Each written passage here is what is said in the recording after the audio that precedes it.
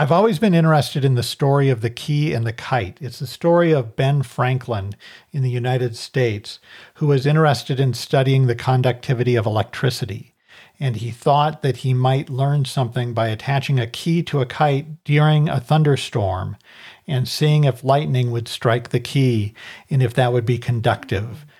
I've loved that idea of being curious about the world, exploring the world, and I've loved the idea of lightning striking as being the grand idea. And so I'm super excited to introduce The Key and the Kite, a new podcast that I'm doing with my friend Adaobi. Hello. Well, I'm going to claim the kite, Carter. All right, you can do that. I'm claiming the kite. I consider myself a global citizen. African by heritage, US by birth, and I've lived on 4 continents.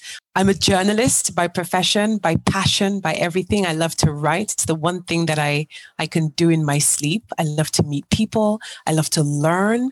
So all this, this opportunity to do this podcast with you just encompasses everything that I love about the world. It's travel, it's meeting people, it's conversations. And I'm really looking forward to taking this forward with you, Carter. And I'm so grateful that you said yes to doing this with me, because as I was thinking about who might be someone that I would want to spend the time with talking about all of the different issues that will come up on the podcast, I wanted someone who had that kind of experience, who understood the world a little bit, had traveled a little bit, but also someone who was just curious. And you have always been curious. You and I met years ago working in Washington, D.C. I actually wasn't living in Washington, D.C. at the time. I was living in Austin, Texas, but we were working for a Washington, D.C. nonprofit called the Campaign for Tobacco-Free Kids.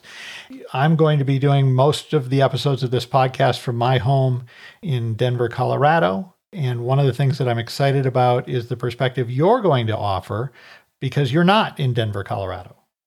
I am not in Denver. By the way, we met in 1999. Is that when we met? Yes, that's when we met. That's great. Yes, and the Campaign for Tobacco-Free Kids was my first job out of college. So I remember that date very well. I'm not in the US. I'm currently in Lagos, Nigeria, West Africa, where I live and work.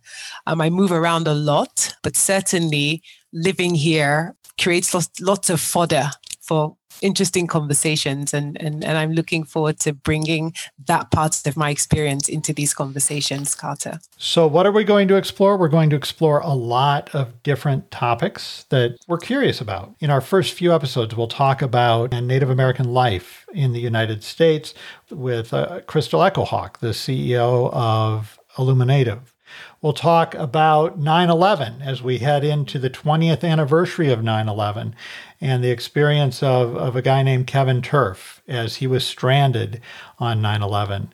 And we'll talk about homelessness in Sioux Falls, South Dakota, just in the first 3 episodes. We'll also talk music with Jenny Grouse of the A.V. Grouse Band, who did all of the music for the podcast for us. It's going to be an exploration of a lot of different subjects.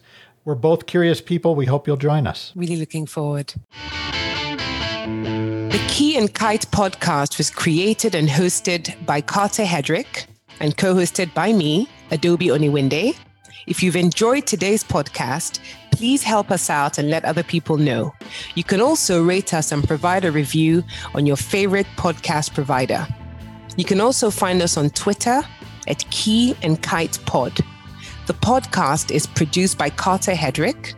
Music for The Key and Kite is written and performed by the A.V. Grouse Band. Their album, The Devil May Care, reached number 10 on the Billboard Blues album chart. Their next album, Telltale Heart, will be released on September 24, 2021. Learn more at avgrouseband.com. Thanks for listening. We really appreciate it. Please join us again next week.